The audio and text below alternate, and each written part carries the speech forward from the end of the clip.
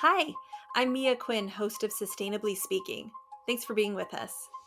On today's episode, I'm joined by my colleague Stu Harris, and we're going to learn about how using an economic lens can help us achieve a more sustainable ocean environment. Stu, thanks for coming back. You're welcome, Mia. Always enjoy the opportunity to speak with you. Joining us for this conversation is someone who has a really interesting perspective, Martin Koehring. He's the Global Director of Impact at Forum for the Future, and formerly he was head of the World Ocean Initiative at Economist Impact.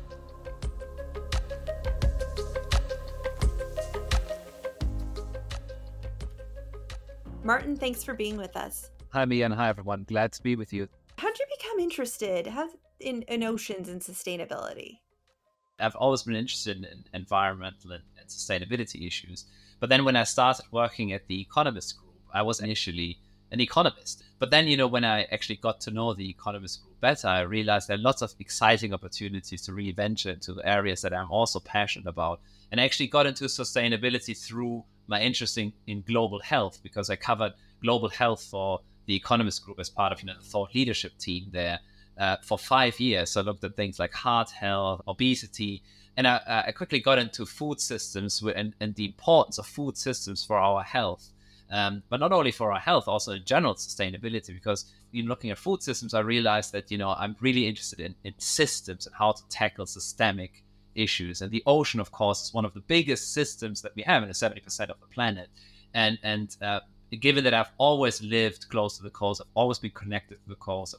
So, Martin, you talked about living near the coast, and I too grew up near the water, not the ocean, but the Chesapeake Bay, and so it holds a very special place in my heart. And so we often hear things like, we need to think globally and act locally. That was something that was very common when I was growing up as a kid. And you did talk about how you like to look at that systems-based approach and kind of through the economic lens and the bigger picture. But then with the food loss and food waste issues and some of the issues that you've worked on, certainly with oceans, there's also that need for a nuanced approach. How have you, in your work and in your experience, really found a way to bring that kind of think globally, act locally, mantra that we used to hear, certainly I used to hear as a kid, into practice? Yeah, that's a great question, Stu. And there's often the issue that we have when we see a problem and we see the systemic issues with something like the way we have used ocean resources, for example. And then we also need to take into account that there are communities that rely on these resources. And in fact, they have often used very sustainable ways of using those resources. We have often lost touch with those kind of sustainable local ways. One way we do this, and we have done this, the World Ocean Initiative, is connecting those those headline findings with community projects. There are projects in countries like the UK and actually the US and Sweden that actually look at how do we work with communities to help restore these vital ecosystems, and that they actually can see economic benefit in doing that. Just to follow up on that, the idea of approaching this from an economist's perspective, valuing the ecosystem services, the capturing those benefits. One of the challenges that we see often in the plastic waste arena is related to capturing the value of that used material. And in many parts of the world, the informal sector is responsible for that. So, how is your experience, working with local knowledge, with local information, capturing those ecosystem service benefits? How do you see that translating into capturing the economic benefits and other benefits from the informal sector or other local knowledge? Yeah, one way is of fixing the market around it and actually creating credits around it. And I know that this also exists for plastics now, with this idea of creating those kind of plastics credits in a way for the communities to sell on the services that they provide to create this circular economy in plastics. So if we make it more kind of economical by making it worthwhile for these communities to actually recycle, reuse those kind of materials, then we create this market. We create opportunity for the community to create jobs out of it, but also we reduce pollution and we make everyone kind of involved in it. Okay, let's bring in plastic for a minute and your perspective on it. I think you've said plastic wouldn't be so prolific if it weren't a solution. Let's talk a little about that.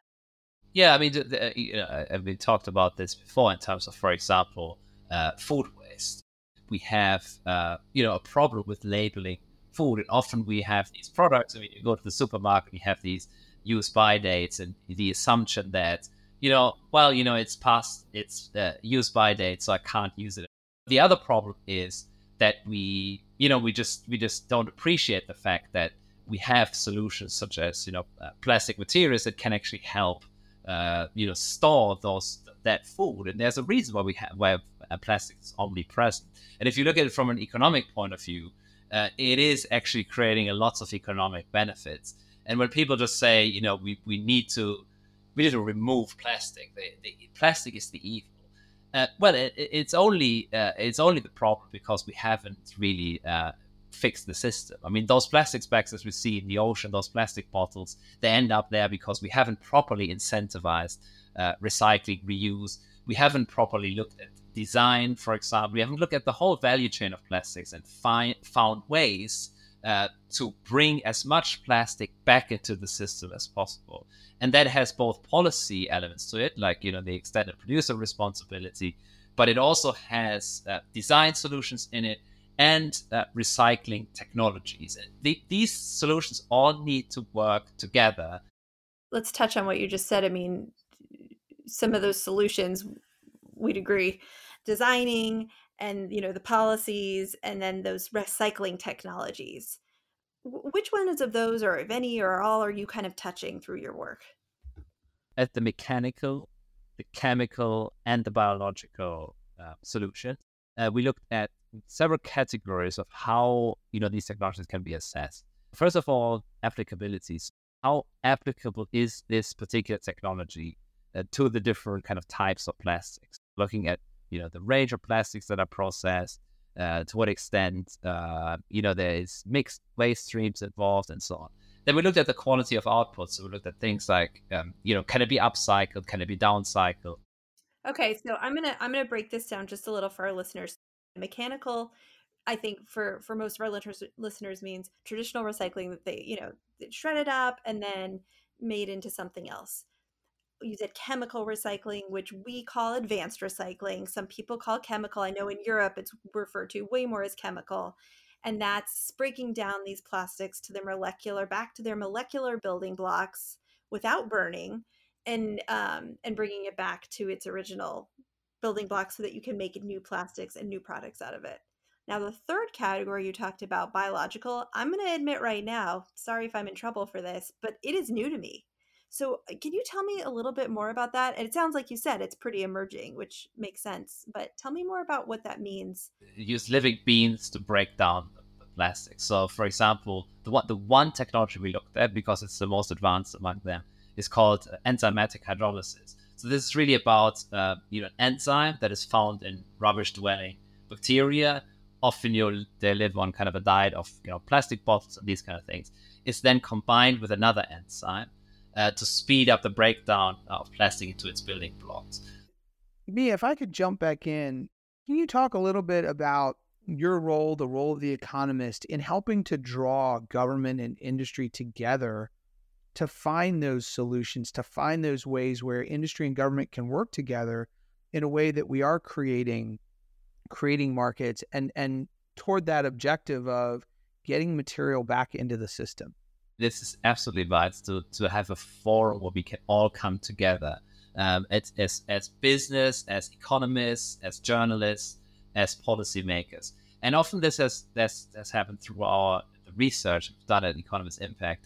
And one example is the plastic study, actually, and also the Food Sustainability Index, where we have gathered experts around the table that come from all these different backgrounds. So a leading policymaker, for example, with businesses in that space, with academics that have written about it, with civil society organizations that are often putting a lot of pressure on both business and policymakers to make that progress.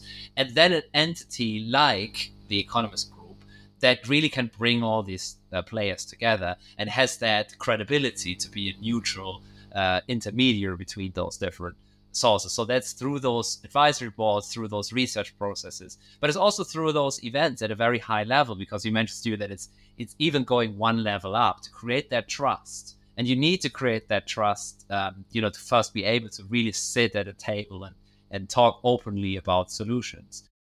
How is the work that you're doing now different than we often see, or than other actors in the space, where you are bringing together not just business and government, but you're also bringing other stakeholders in as well? That's right. So, I mean, what is often lacking is, creating that trust. And how do you create trust between business, civil society, government? You do it by actually working together and trying to, solve those bigger systemic problems. I guess the follow-up question that I have is, all this experience that you have, really focused around food systems, how do you see that being translated over into the plastics space in terms of addressing this issue of plastic waste in the environment, rewarding that creativity, finding those common goals related to the SDGs? How does your experience, or how do you envision your experience translating over to help solve this next great environmental challenge? Yeah, that's a great question, Stu. And I think actually with plastic, this has already in a way started. It started with some of those, some of those more micro challenges. And, once we tackle those micro challenges, we can then build a more sustainable system. So one thing that Forum for the Future has done is looking at microfibers and really looking at, how do we actually end up, having all these kind of, microfibers ending up in our, in our water systems and so on. How can we build a system that, makes sure that the manufacturing processes and the end use is more sustainable? Martin, I really just want to thank you for taking the time with Mia and myself today. It's been incredibly enlightening and helpful, and I really appreciate how you've been able to take all your experience, from the food systems, from ocean conservation, and really translate that over to this huge environmental challenge we have with plastic waste in the environment.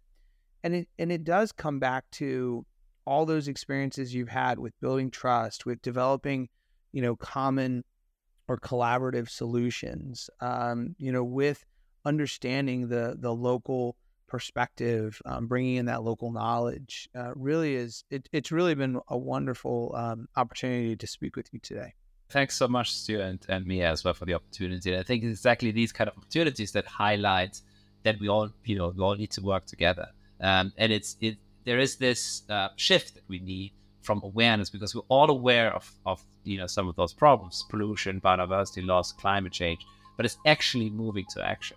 And the way we do it is actually through that collaborative approach that you just mentioned.